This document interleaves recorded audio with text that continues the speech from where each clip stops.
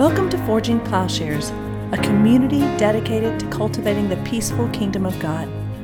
We hope this part of our ongoing conversation stimulates your mind and challenges your heart about what it means to be a follower of Jesus. Please stay tuned at the end of the podcast for a short message about our ministry. The sermon title here is from the verse in Matthew, Things Hidden Since the Foundation of the World. The defeat of evil as the revealing of the mystery. So let's read together Ephesians 2:14-16. For he himself is our peace, who made both groups into one and broke down the barrier of the dividing wall, by abolishing in his flesh the enmity, which is the law of commandments contained in ordinances, so that in himself he might make the two into one new man, thus establishing peace, and might reconcile them both in one body to God through the cross, by it having put to death the enmity. Now let me tell you what I'm doing before I do it, should you get lost. And that is, I think that Paul is in this passage, and what we're describing is a universal systemic problem. We could just call it sin. We kind of have a problem with sin because it's become so trivialized that when we think sin, we think drinking and dancing and playing cards. And I think we miss the big systemic picture of it. And so I think Paul is picturing this universal problem. And connected with this then, I think we also can miss systemic goodness, the goodness of God that is also being described. So we need to think big picture here, and that's what we're talking about, how we can get caught up in systems that in fact obscure our own understanding, but then also how it is that Christ constitutes, or the church or the gospel constitutes an alternative system. And so in Ephesians, Paul describes the particular division, that between Jew and Gentile. But he sees this as an archetype of the universal problem. That is, in 2:14, he talks about this divide creates a dividing wall of hostility. And he's probably referring to the literal wall in the temple, which is just a series of walls, but the idea is that there is a division from God in the Holy of Holies, in the holy place. There's a division, the court of the Jewish men, the court of women. Finally, on the very outskirts, the Gentiles can't really enter in at all. There's just this series of walls. And so when he says the wall of hostility, he's really describing the law. He's equating this with the law. But this hostility organizes the Jewish world. It organizes the Jewish religion. This is what he says in 2:15, that this is the law of commandments contained in ordinances. And so the enmity of the law, which creates a kind of fictional construct, it's not created by God. It's not a reality that God has made. But it's a human system built upon human enmity and violence. This is the point of chapter 2 that we talked about, that Christ abolishes this enmity in his flesh. It's not an inherent enmity to the flesh, but he undoes it. It's not from God, but it's cured by God in Christ. And so for a Jew, Gentiles, they're really nothing. They're dirt. You don't even touch them. They're nothing at all, and Jewishness is over and against the nothing of the Gentiles. They're the absolute something. But this enmity of antagonism, this isn't just a problem of the Jews. The organizing hostility for Jews or Gentiles, both is undone in Christ. I'm quoting Paul in 3:6. He says, to be specific, that the Gentiles are fellow heirs and fellow members of the body and fellow partakers of the promise in Christ through the gospel. That is, you thought there was a division in humanity, and this division defined you. He says, well, actually, that all people are heirs of this promise. This is the archetypical mystery revealed that Paul talks about. This mystery that Judaism actually depended upon. This division. And Christ then is reconstituting humanity, showing the purposes really of creation. He says, by abolishing in his flesh, in 2:15-16, the enmity which is the law and commandments contained in ordinances, so that in himself he might make the two into one new man, thus establishing peace, and might reconcile them both into one body to God through the cross, by having put to death the enmity. Jewishness depended upon this enmity, but so did Gentileness. The enmity, the hostility marked the dividing wall in the temple, in the religion. Rightly or wrongly conceived, this was the understanding, that Judaism is a case in point of the obscurity that occurs in culture, in religion, founded upon a kind of antagonism. We're blinded by our antagonisms. Paul names this. It's inside, outside, near, far, citizen, alien, something, nothing. And so Paul means for us, I think, to extrapolate. That is, he's giving us this archetypical example. When we understand his example, we're getting at the mystery revealed in Christ. And so there's the mystery, there's the cosmic order of darkness that he talks about. And God's will, God's eternal purposes have been revealed. This is what he says in 3:8. The grace was given to me to preach to the Gentiles the unfathomable riches of Christ, and to bring to light what is the administration of the mystery, which for ages has been hidden in God who created all things.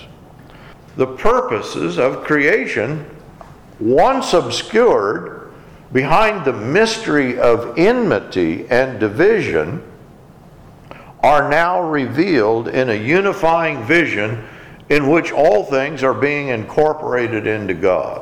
This is chapter 4:4-6.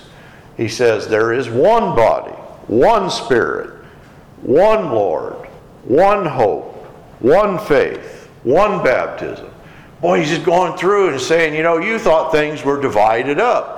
But actually what is divided, we now see as a unity. He is the God and Father who is over all and through all and in all. The mystery revealed in Christ is the exposure of the lie of hostility, of enmity, which pictures this split, between Jew, Gentile. Maybe it's a split between the divine, the human, the creator, the creature, life, death, heaven, earth. I think that we just kind of live on these dualisms. And so the mystery revealed is an exposure, I'm claiming, of the mystification of evil, dependent upon alienation and dualism.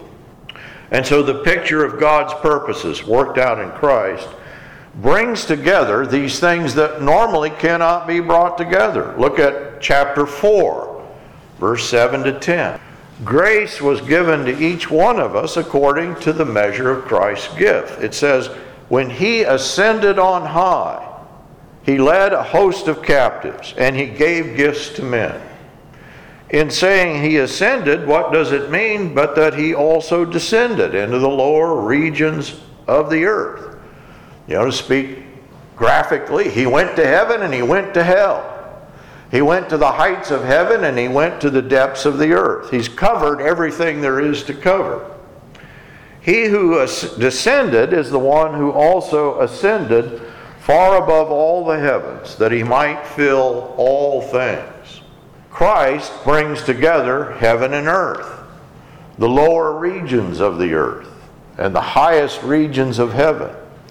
He brings together divine and human. Heaven remained closed. Divinity remained veiled for the most part. And Paul describes Christ as revealing the mystery, remain closed in 3:5 to every previous generation. The mystery, the secret hidden from the foundation of the world. Matthew pictures, I will open my mouth in parables, I will utter what has been hidden since the foundation of the world. And so what is it that causes this hiddenness, this division? Well, for the Jews, it's their religion, at least their understanding of their religion, and its division between Jew and Gentile. And it's obscured God's purpose, His rule over all things. The prophets had told them that God is the God of all people, and they thought He was their God alone. They tended to see Him and His law as pertaining only to them, and they thought this was comprehensive, covering every possibility. In other words, their religion blinded them, not because it's inherent to the religion. I'm going to give you an example from the Old Testament of how religion can blind. This is actually from Isaiah 44:14-18. And Isaiah pictures here, the man grows the cedars and the cypress, the oak. He raises it himself. He's the one that raises the trees. He plants a fir tree. And then he takes half of a tree and he burns it. And then the other half he takes and he fashions an idol. Half of it he burns. He emphasizes this several times. He says, half of it he cooks his lunch. The other half he makes a god. He's the one that's doing this. And the picture is that he fashions the idol, and then he warms himself, cooks his lunch, and then he turns back and he bows down to the God that he has made. Who has made this God? He has. Who has obscured the fact that he made it? He has. Peter Berger, who is a sociologist, a Christian sociologist, so he's allowing for a Christian understanding, he describes this phenomenon. That, step one is you externalize. You create the idol. You make something. And so externalization is the outpouring of human activity, human being into the world, in mental activity of men. And then he does what is called objectivation, or objectification, or reification. That is that what he's made becomes more than just a piece of wood. It becomes a god. And Berger's point is this is the ultimate thing that happens in religion. And he's talking about human religion, but just the way that we falsify our consciences about what we've made, that the universe shaped by our own activity, the socio-cultural world as well as the religious world, takes on a substance that it does not deserve. This falsification can also be described, he says, as mystification. Here is the mystery.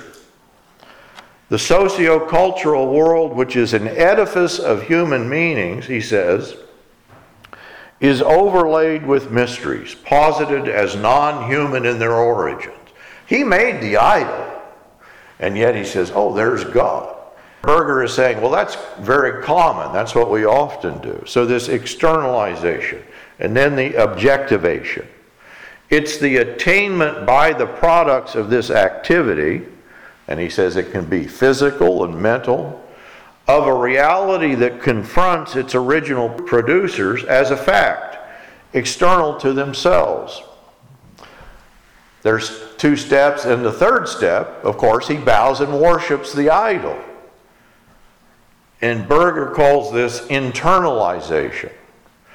It's the reappropriation by men of this same reality, transforming it once again from structures of the objective world into structures of their subjective consciousness. They're creating their own world here. It's a fictional world. And so Berger concludes it's through externalization that society in general is a human product. It's through objectivation that society becomes reality sui generis. This word sui generis just means, it's a thing in and of itself.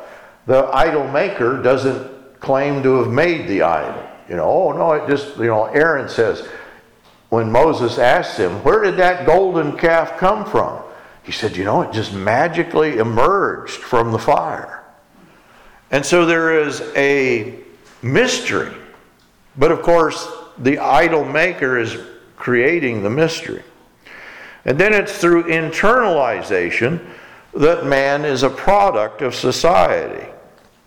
That is, that we subject ourselves to this thing that we're doing, not knowing that we're doing it. And so the notion that religion or society is a sui generis or a self-constituting construct, it really blocks all questions. You can't ask, who made that idol? It simply poses the social world, in terms of not just religion, but in terms of society and culture itself. It just poses that as a reality unto itself. Now, Berger is summing up a long history here. He says, I'm just doing what Karl Marx did. I'm just doing what Wilhelm Friedrich Hegel did. And they both illustrate, you could do this. This is really what Karl Marx is doing about capitalism. Capital is externalized. We create coins and paper. And then it's reified. We think it has intrinsic value. And then it's internalized. That becomes our value system. We talked this morning about Rene Girard. He does the same thing in the terms of religion. The scapegoating is a kind of process that follows this same thing. The scapegoat is in some way all of the problems or all of the sickness or illness is heaped upon the scapegoat. As the Jews were scapegoated in the Middle Ages. They caused the plague, people said. And in primitive culture and religion, the violence unleashed on the innocent victim served to channel violence to a singular individual, a singular sacrifice. And it actually did, it served to keep violence of all against all controlled. And so there is a sense that the scapegoat delivers from violence. It channels the violence. And as Girard explains, he said, actually the people can really grow crops. They can really go about their daily business because there's not just all-out violence. But of course, the scapegoat depends upon there being a confounded mystery here. In the first instance, the scapegoat has to be guilty. There is no such thing as an innocent scapegoat. And so there's an obscuring. The Jews did the Black Plague. Or we mentioned, the Koreans started the fire in the Kanto earthquake. And you can just go through history, the scapegoating. The Jews, the Pharisees, the Romans are blind in their killing of Christ. He is guilty. He has done these things. One man must die that the nation should survive. That all of their sins, then, there is the sense that they see Christ as the prime scapegoat. And the killers are blinded to what they're doing. And of course, that's what Christ says on the cross. Father, forgive them. They don't know what they're doing. Why don't they know what they're doing? Because they're blinded by their own murderous rage. And of course, Girard becomes a Christian, actually, reading the gospel, and he says, here is the revealing of the scapegoat mechanism. But I think, some people read Rene Girard and said, this just explains everything. But I think we can see the same pattern in Berger, in Hegel, in Marx, of a kind of sacrificial violence, a lie that really stands behind all violence.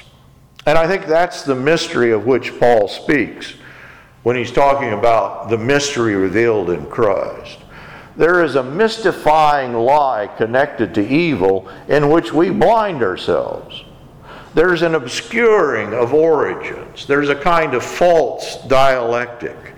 The Jews and the Gentiles, the slave and the free, male and female. And this stands behind all violence, maybe all sacrificial religion, at the individual and corporate level.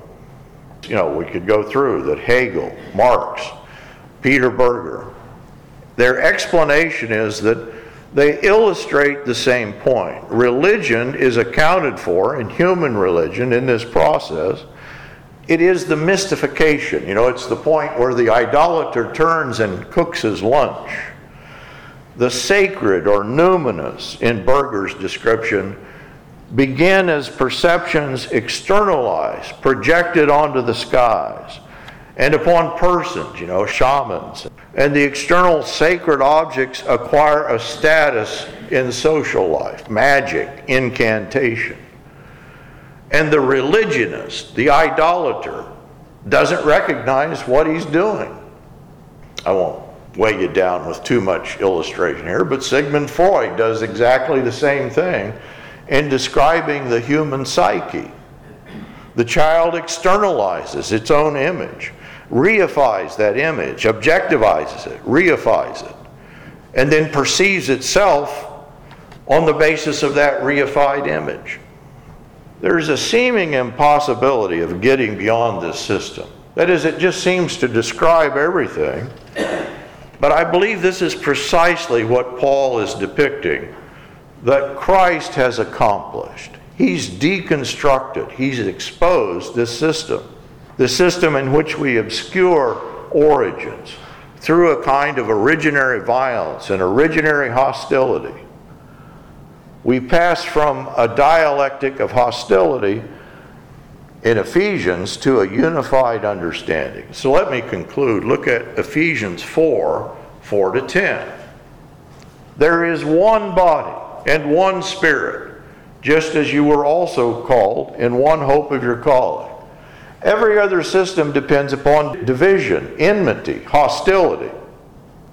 But now there is a oneness, one faith, one baptism, one God. There is a unity because we no longer depend upon this violent dialectic enmity.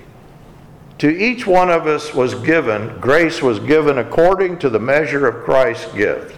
And then the passage I read before, he ascended on high. And when he ascends, he leads a host of captives. That is, I think, the principalities and powers. The prince of the power of the air that has kept us hostage. That there is a sense in which he defeats that in his own death, resurrection, and ascension. And he gives gifts to men. God's grace is given in and through his death, his resurrection, his ascension. He ascended and he also descended. There is the harrowing of hell. He goes to Hades, literally, in 1 Peter. The division between Jew and Gentile, heaven and earth, alienation and violence are ended in the work of Christ.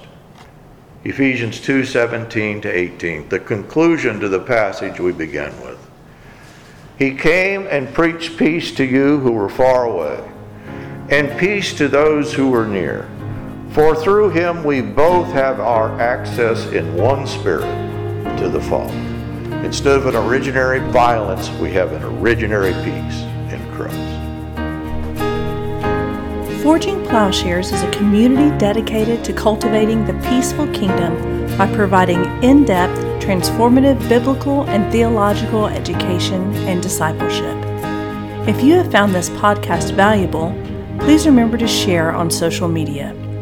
If you have questions about what you've heard, or if you'd like to learn more about how you can get involved with Forging Plowshares or even support this ministry financially, please visit our website, forgingplowshares.org.